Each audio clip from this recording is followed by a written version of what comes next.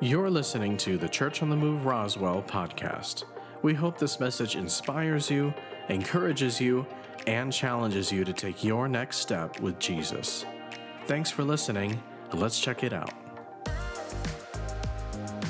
But Romans chapter 10, it says this in verse 9, and what is God's living message? It is the revelation of faith for salvation, which is the message that we preach. For if you publicly declare, everybody say publicly. This is real important. And that word declare means to confess. It's a legal term. It's a legal term just like a confession in a courtroom. And I don't know if you've noticed, God uses a ton of legal terms in the Bible. There's all kinds of legality. Even on the last day, it's called the judgment seat of Christ. He will judge the world.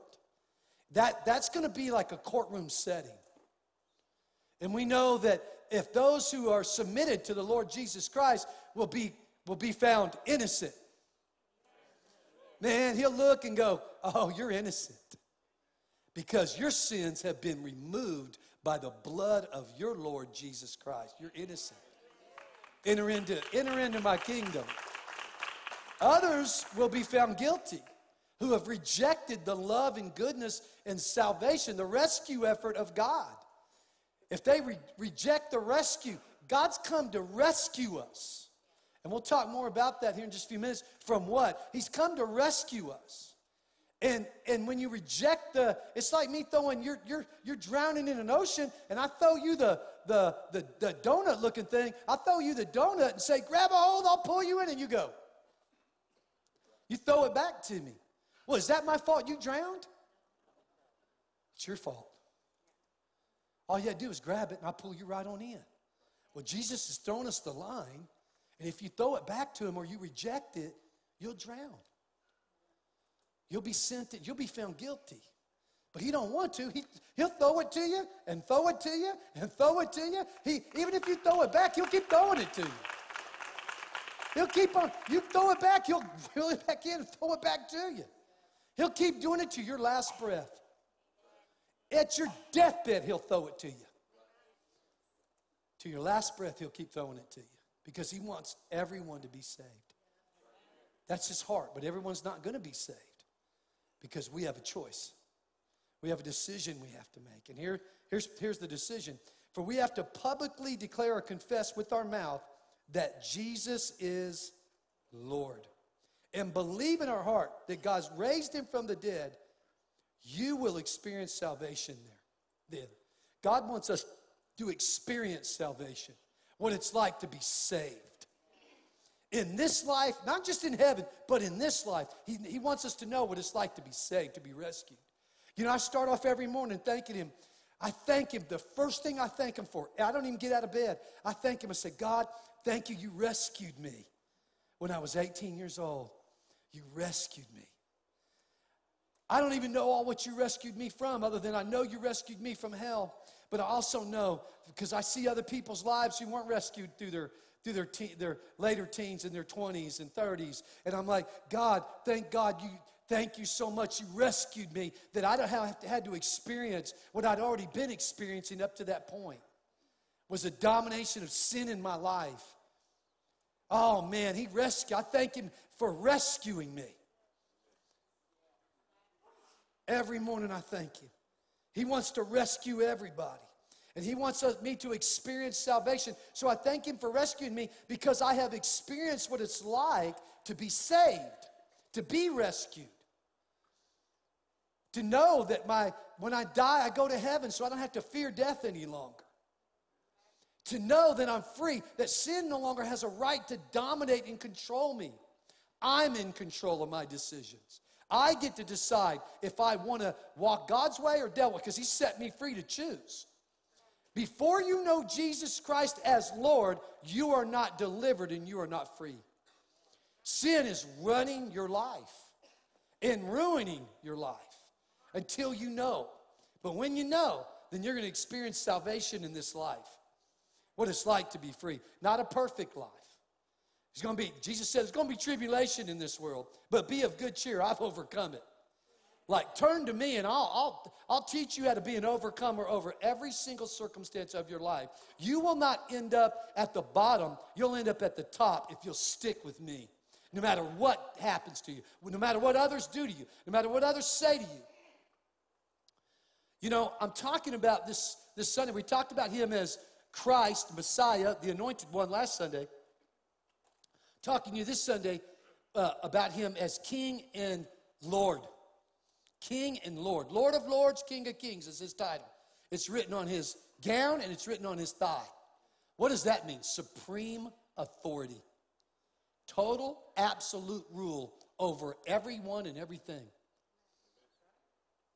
That's why I'm going on that 40-day walk. Because I'm going to the Lord of Lords and King of Kings and ask him to overrule the leaders in government of the state of New Mexico. Because they don't get the final say. They don't get the final say. God gets the final say.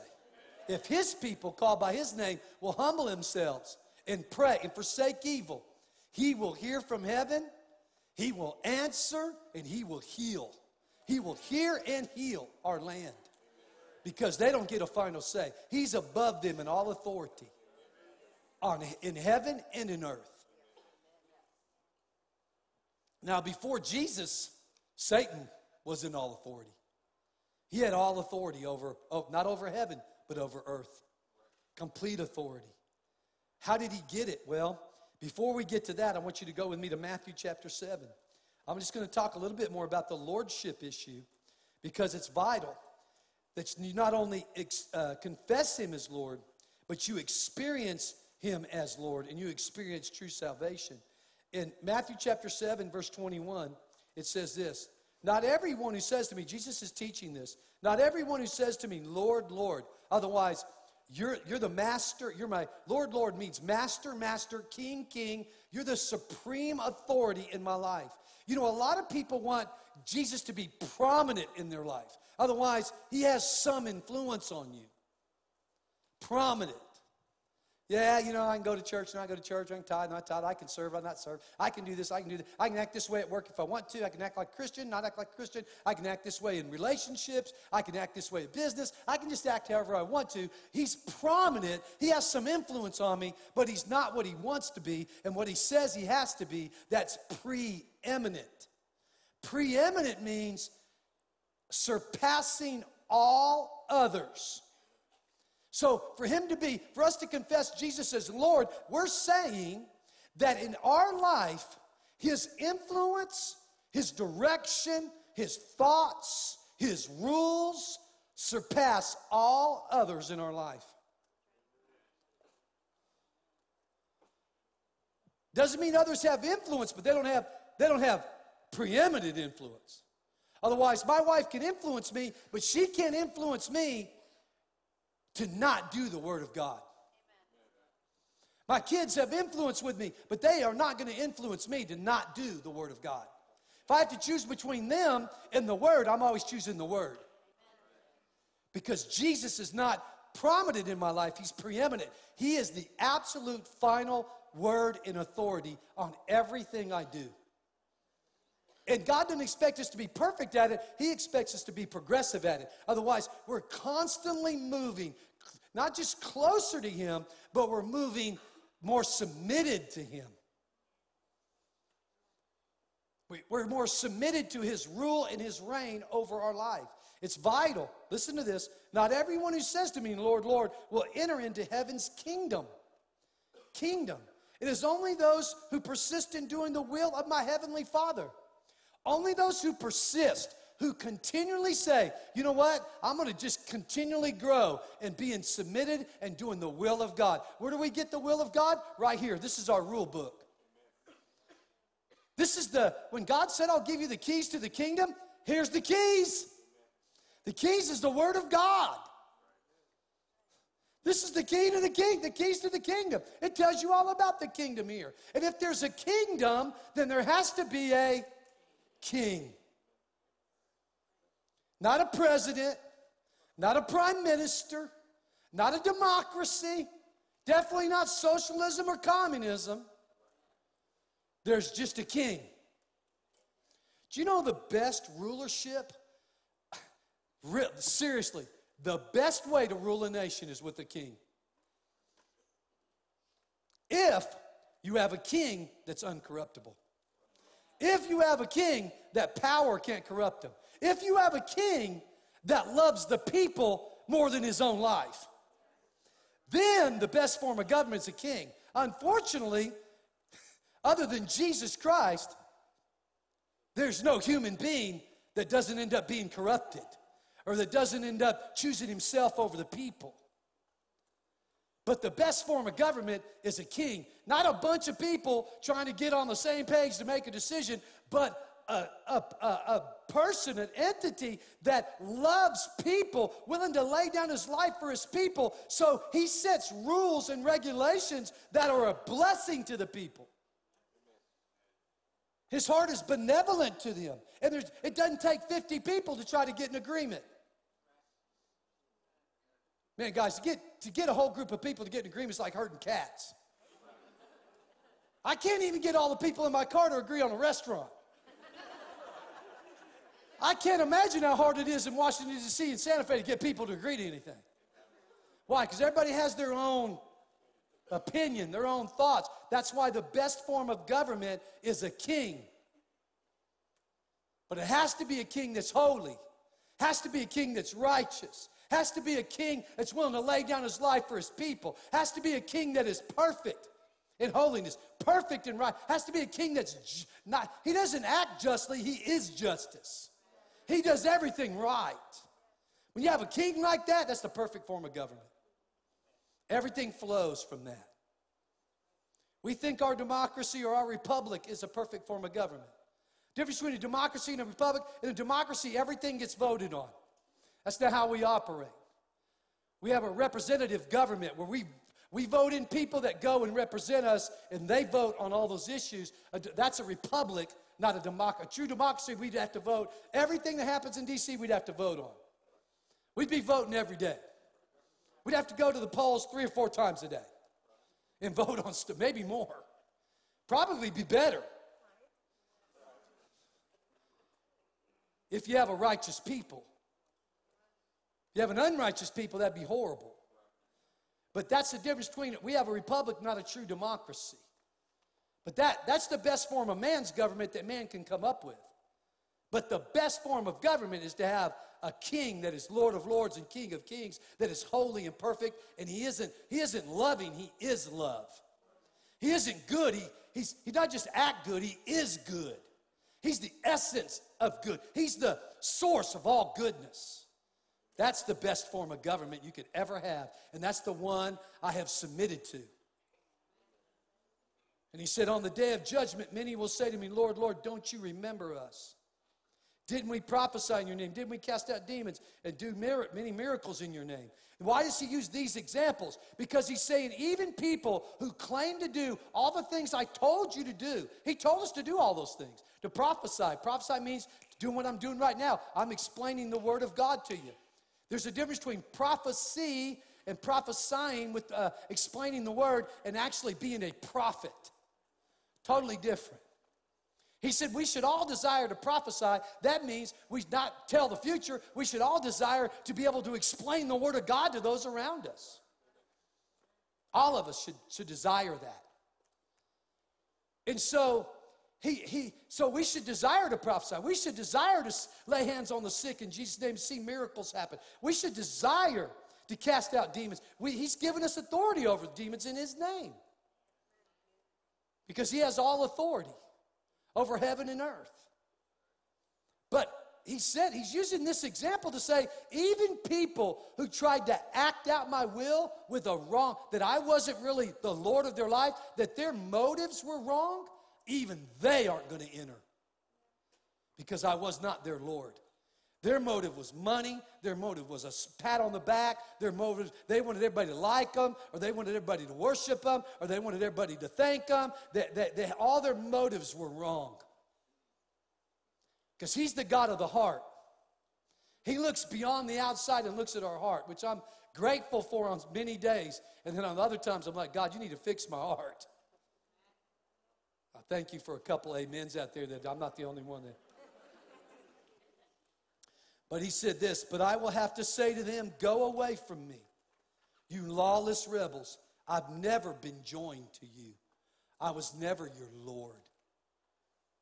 I was never your Lord. And this is the difference between heaven and hell right here. When you're in a relationship, do you function? Do you think of that relationship according to the Word?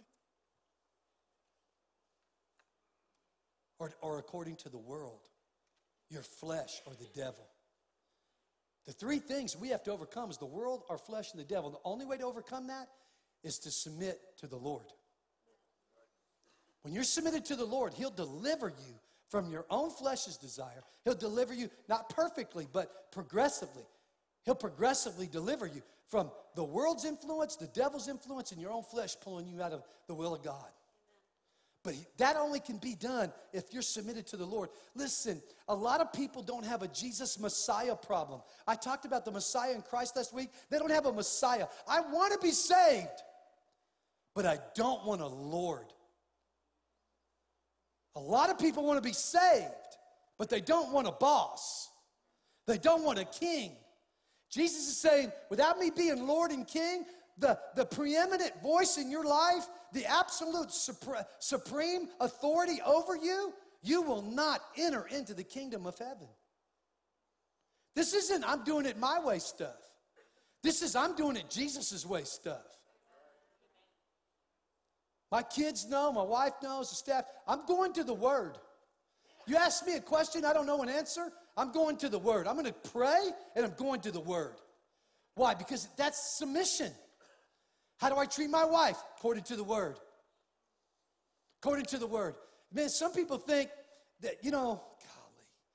I've had people say to me, man, I want a marriage like yours. I'm like, no, you don't. You want a marriage, what you really want is not what Julie and Troy have produced. Because Julie and Troy produced misery the first 2 years of our marriage because it was Julie and Troy. When we submitted our marriage truly to the Lordship of Christ, that's when we got a good marriage. What you want is a marriage the way Jesus has described it, with Him as Lord over both of you. When He's Lord over both of you, husbands will love the wife. And wives will respect and treat their husbands with respect, and husbands will love and treat their wives as Christ laid down His life for us. Husbands will lay down their lives for their wives, and women will respect their husbands, and God said in everything. When you do it God's way, the kingdom way, according to the rules of the king, you get the kingdom results. Now, I know submission is an ugly word, but God says to husbands and wives, submit to one another. It's not just the wife submit. It's both of you submit to your role. Husbands to love as Christ loved the church, and women to submit to their husband as the church is submitted to Him. It's all a comparison to who? Not Julie and Troy. Jesus in the church. That's what you want to copy your marriage after. And when we finally submitted it, that's when things began to happen. Why is that? How come things began to happen? Well, it's because of what He says in 2 books of the Bible. Go with me to Matthew. I think it's Matthew chapter 6. It is. You're right there in Matthew 7. Flip a page. You go to Matthew 6. And see what He says in verse 33. He says this. So above all, constantly seek God's what? Kingdom. So if there's a kingdom, there's a king. And if there's a kingdom, then we should be seeking the kingdom. Jesus would say all the time, and this is how the kingdom of God is, this is what the kingdom of God is like. And then He'll give an example. It's like this. It's like that. It's like this. He's constantly talking about the kingdom. Constantly talking about, and I'll get to why. I'll get to why here in just a moment. But He's constantly talking about the kingdom. He said, listen, when you seek the kingdom, when you constantly seek God's kingdom and His righteousness, then all these less important things will be what? Given to you abundantly. That's what it says in the Passion Version. Given to you. He'll just give it to you. When you give God preeminence in your life and you seek the kingdom first, not what you want, not what you want others to do for you, not all this other, you can do that stuff, but it can't be preeminent. Only God, only the Lord Jesus can be preeminent. When he's preeminent, and you focus on seeking the kingdom, on how I treat people in my home, how I act at business, how I act in life, how I act around friends, how I act at the movie theater, how I act. When you seek the kingdom first, and you will get God's undivided attention. When you give the kingdom your undivided attention, God said, I'll give you my undivided attention. A lot of the problem in the body of Christ is not a Messiah issue, Savior issue, Christ issue. It's a lordship issue. And a lot of people aren't free from a lot of sin in their life, not because they don't want a Messiah and a Savior, it's because they don't want a Lord. And when you reject him as Lord, you're also rejecting his deliverance from the world, your flesh, and the devil. And a lot of people come to church that aren't free. This is the issue. You want him to save you, but you don't want him to be king and Lord. And only as Lord will he deliver you from this world into his kingdom. Into his kingdom. He said, if you love me, you obey me. If you love me, you obey me. Now go with me to Luke. You know what? Can you find Luke chapter 12 back there, verse 31, in the NIV or a different version?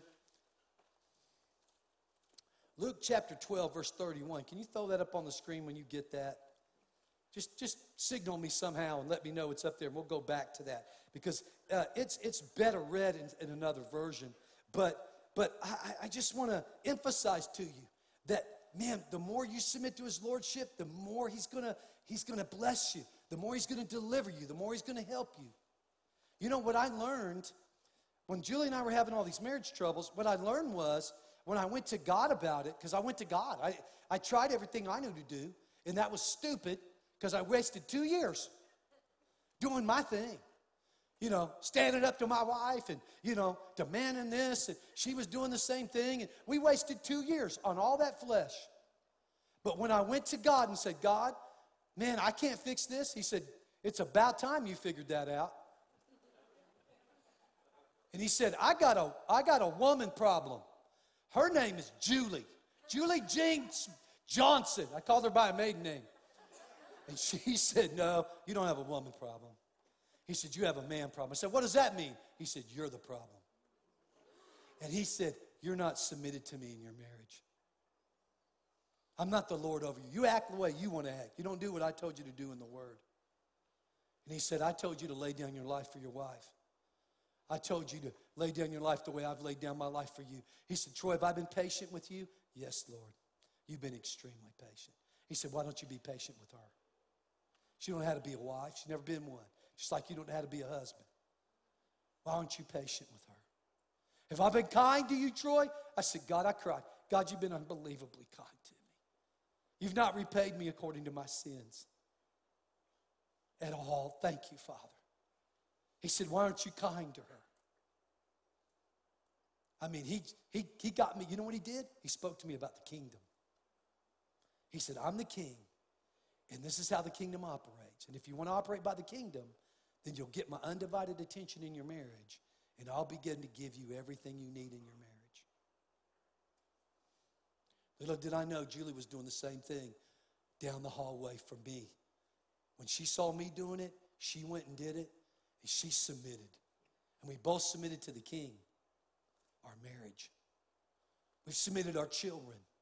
We've submitted generations to come in my family, my grandchildren and their children. We've submitted this church. We've submitted the ministry to who? The king. To the king. And he doesn't expect you to be perfect, but he expects you to be consistently, passionately seeking the kingdom. You want answers? Go to the rules of the kingdom. Go to the Declaration of Independence in the Kingdom of Heaven. Go to the Constitution of the Kingdom of Heaven. It's all written in here. Everything's written in here that pertains to life and godliness. Everything you need, the kingdom's rules are in here. And it's so vital that we understand that. It's so important. Not just to get the blessings of God, but to go to heaven. You have to be submitted to the Lord. You have to understand lordship. Pastor Sean said something interesting to me. He said, after you preached, it really surprised me. How there were hands that went up, but not as many hands as he thought, but I knew why. Every time I teach on lordship and kingship, less people. When I talk about Savior, people are, I want to be saved. When I talk about lordship, not as many hands go up. Because more people want a Savior than a Lord, than a King. But let me tell you something. For him to be Savior, he's got to be Lord and King. You want to be saved? He's got to be Lord and King. You have to confess with your mouth publicly. Confess with your mouth publicly. Now, I said I would come back to that. That's a legal term. Confession's a legal term. So if I went to court and I said, hey, I confess I'm innocent. Well, what else would I have to have in order to be found innocent? Evidence. There'd have to be some evidence that I'm innocent. When you confess Jesus Christ is Lord, there needs to be some evidence that he really is. I'm gonna say this because I found this to be true, and this is not true just to me, but this is God too. I never saw Jesus rebuke sinners the way he rebuked hypocrites. You guys know what I'm talking about? He worked. He called them snakes, vipers. He said their father was Satan himself, the hypocrites. Now, the woman caught in adultery, he didn't say any of that to her. The tax collector, didn't say anything like that to them. He knew that they were serving Satan, but they weren't hypocrites. He rebuked hypocrites more than anything, and I understand why. Because I've seen people raised in homes where there was no God.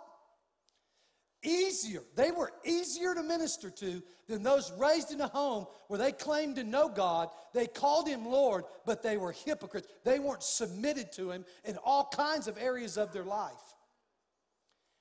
And it is harder for me to deal with the children that come out of that, the hypocrisy, than it is to see the kids that come out of the world.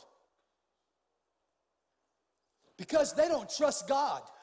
Because they see mom and dad say, trust God, and then they see him act in the flesh. They say, Jesus is Lord, but they don't see him consistently operate by kingdom principles and kingdom rules. They see him operate by the world's rules.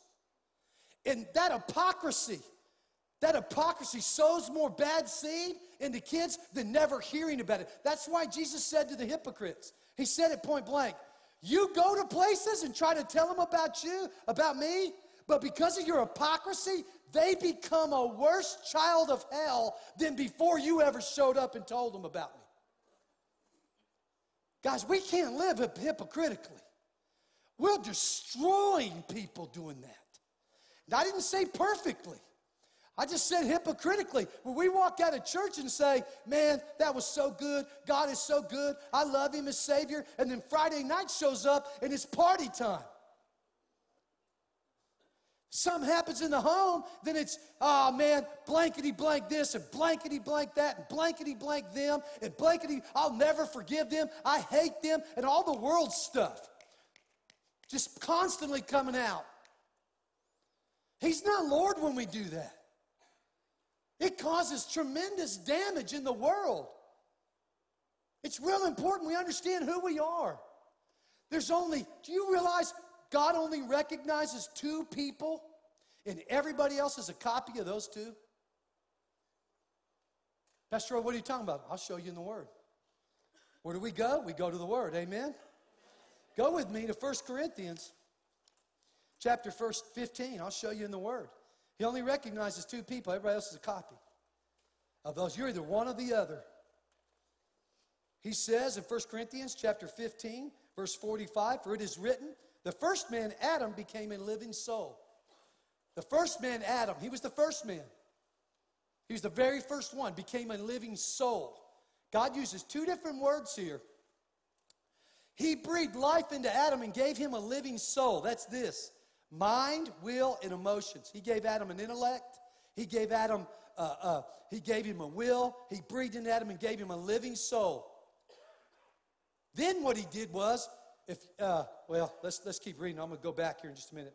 Then he said this: the last Adam. So there's only two Adams. Everybody's from one of these two. First Adam or the last Adam. There's no Adams in between. And no Adams after them. The last Adam became the life-giving spirit. First Adam had a living soul. The last Adam, he came and was a life-giving spirit. It's talking about what's going on in here. How do I know that? Let's keep reading. However, the spiritual didn't come first. The natural precedes the spiritual. So we are born, when Jesus talked about being born again, he said we are born of water and blood. When a woman's water breaks, we're born of water. Our bodies are like 70% water. We're born of water. And he said, then you have another birth born of blood, which is the blood of Jesus. Some of us had birth. Some of us were born to the flesh like Adam in the natural, and then we were born. Thank you. I knew someone would know this. We were born again by the blood of Jesus. And here's why. He explains it. The first man was from the dust of the earth. The second man is Yahweh. That means Lord, from the realm of heaven. The first one made from dust has a race. Everybody say race. A race of people just like him, who are also made from the dust. Otherwise, the people who are not born again are still living in the flesh. What did he make out of dust? Adam's flesh. What does it mean to live by the flesh? It means you have your confidence in yourself or other people or a government, people. Your confidence in people. What does it mean to be born of blood and be born again? You have your confidence in God. There's only two races of people on the planet. It's not black, white, brown, purple, yellow. None of that matters. It's not African, American, Mexican. It's none of that. It's not Chinese. There's only two real races of people on the planet. He said, the first one made from dust has a race of people just like him who are also made from dust. The one sent from heaven has a race of heavenly people, kingdom people, who are just like him. Once we carried the likeness of a man of dust, but now let us carry the likeness of the man of heaven. Two kingdoms, the kingdom of man and the kingdom of God. The kingdom of man is ruled by Satan. The kingdom of God is ruled by the Lord of lords and King of kings. His name is Jesus. Those are two kingdoms, two races. Two kingdoms, only two races. You're either a copy of the last Adam, and you have the life-giving Spirit, the Holy Spirit living inside of you, that you're a different person. Or you're still a copy of the first Adam, and your confidence is in your own flesh and in the flesh of others. That's how socialism and communism were birthed. Socialism was birthed because they said, we have more confidence in government than we do in God. So socialism takes over all the means of production, takes over transportation, all the major industries. Socialism takes over and says, how and when you can try. That's what's happening now. All electric, forcing us into all electric cars. Not the economy, not the marketplace doing it, the government forcing it. Oh, they got good reasons. But they're saying that they are in authority over God and that our confidence should be in them. Communism takes it to a whole nother level. It says, you will live where I tell you to live, go where I tell you to go, not go where I tell you to. Matter of fact, we're going to build walls around our country, not because people are fighting to get in, because we're not letting any of you out. Because man is God. That's the first Adam. The first Adam chose. He said, I'm going to be like God. I choose I choose to rebel against God and act like I'm God. And he put confidence in Eve and in his own flesh. That's why he sinned. It says through the first Adam, all men fell because of his disobedience. But from the second Adam, all men can be saved through his obedience. Obedience to what? The kingdom. Obedience to the kingdom. Adam wasn't a manager of earth. Let me show you this one last thing. Put up Genesis chapter 1, verse 26 for me.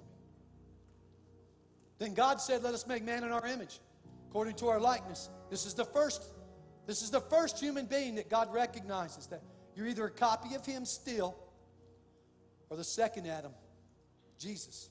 He said, let them have dominion. Another word for dominion is rule over the fish of the sea, over the birds of the air, over the cattle, over all the earth and every creeping thing that creeps on the earth. A lot of times I've even mentioned, and others have mentioned, that we're managers. Adam was a manager. Adam wasn't a manager.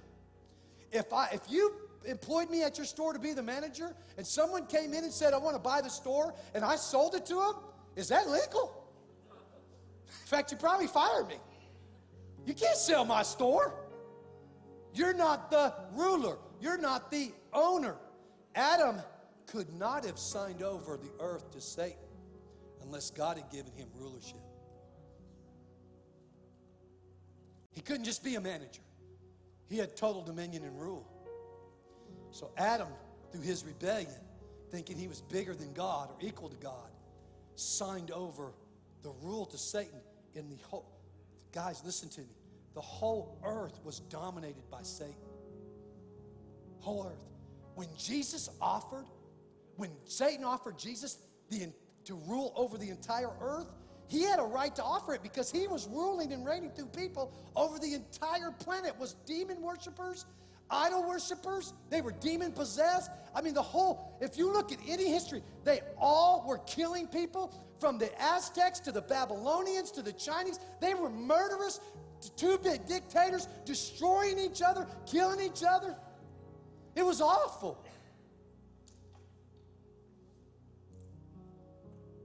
God had to go find Abraham and say, Abraham didn't find God. God found Abraham and said, I'm going to make a people out of you that will worship me. Because no one was looking for him. Not one human being. God had to find somebody that he thought had a heart that could believe it. But he had to appear to him to get him to. He only had one people on the entire planet, and they went back and forth all the time between demons and God. Only one people on the entire planet served God, the Jews. No one else served him. No one else wanted to serve him. The earth was ruled by Satan. And if you stay under the authority and you don't come out from underneath the authority of Satan, who Adam gave the earth to, under Jesus' lordship, then you're still under that rule. Satan's ruling you. Sin is dominant. You think you're making cool decisions to go do this, that, and another thing? Oh, no, you're not. Satan's ruling you.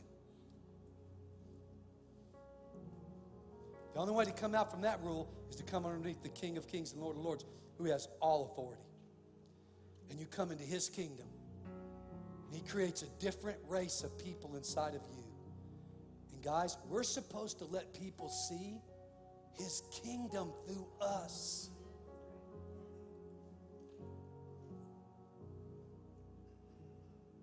Listen, all eyes closed. Man, he loves you. He wants to save you. But you can't be saved unless he's the Lord. That you're not just saying, God, you can have some influence, but I'm still going to do what I want to with my relationships, with my sex life, with my money. I'm just going to keep on doing what I want to do with my attitude and my personality. I'm going to do what I want to, God. You're okay with that, right? That's what people are saying now. I read articles all the time. Yeah, I'm in faith. I believe in God, and I had a struggle with my faith versus this sin, but I've made peace with it. But can I tell you something? God hadn't made peace with it. He won't make peace with sin. He said, what does light have to do with darkness?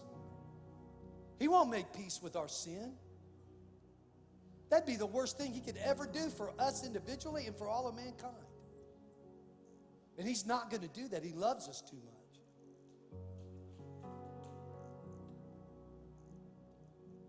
He's not going to make peace with your sin either. He's not going to make peace with you when you don't want him. You want him to save you, but you don't want him to be the Lord of your life. You don't want to submit your life to him. You don't want to surrender and trust that he has, gosh, I trust Jesus. He knows the past, the present, and the future all at once. He has my best interest at heart all the time because he loves me. He's my Savior. He laid down his life to save my life. How much more can he do to prove that he's trustworthy, that we could surrender our life to him, and that he knows better than we do, and that he knows better than Satan does? Jesus had to come back as a man to take back what Adam had given away. Because man gave it away, only a man could come back and take back the title. Well, guess what? Jesus is the title holder now. He has authority over all heaven and earth, the whole universe.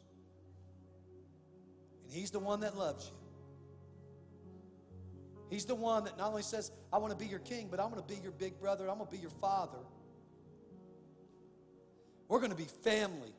Your family member is the King of Kings and Lord of Lords. Wow. What an offer.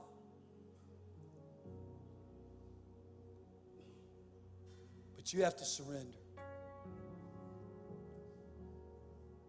So if that's you and you want to surrender, whether online, thank you for joining us, or here in this room, thank you for being here. And you want to surrender your life for the first time and actually confess with your mouth and believe in your heart that he is the Lord of your life, this is the right time to do it. He's throwing back that lifeline to you. And for those of you who have ran away from him, you didn't fall, you ran away. You chose to be where you are today. Guess what? Because you chose to walk away from him, it didn't mean he chose to walk away from you. He's with you. He's right here, right now, waiting for you to turn around.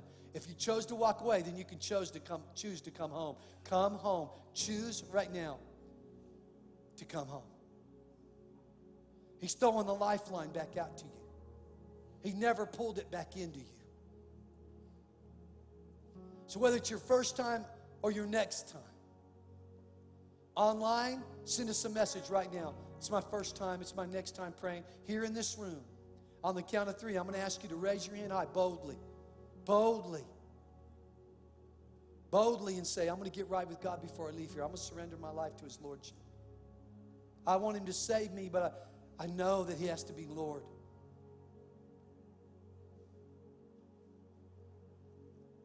I want him to be Lord. He knows better than I do, and he loves me.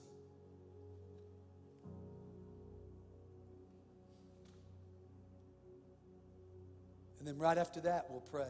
Right where you're seated. So here we go. Online, send us a message in this room. 1, 2, 3. Raise your hand up and say, it's me. Praise God. All over this room. Man, that's awesome. That's incredible. Let's pray. Let's pray, church. Let's pray with all these online. Let's pray with all these in this room. Let's all pray together. Say this. Say, God, I believe you are God and God alone. And I believe you love me and you sent Jesus. He died for my sins on the cross. You raised him from the dead and proved that he is the Lord Jesus Christ. Thank you. Because I believe that, I confess my sins to you. The ones I know about and even the ones I didn't know about. And I ask you to forgive me for all of them. And because of the blood of Jesus, I receive a full pardon. All of your forgiveness for all of my sins right now. And I say out of my mouth, I confess publicly from my heart that Jesus is the Lord of my life. I surrender my whole life to you. Teach me by your word and by the Holy Spirit how to live in the kingdom, to set an example that others see that you love them too. And you are the King. I pray, I ask you for this. And I thank you and receive it now. So be it. In Jesus' name, amen. Come on, let's thank God for how good He is. Thanks for listening today. If you'd like to find out more about Church on the Move, like our service times or how you can connect with us, you can visit cotmroswell.com.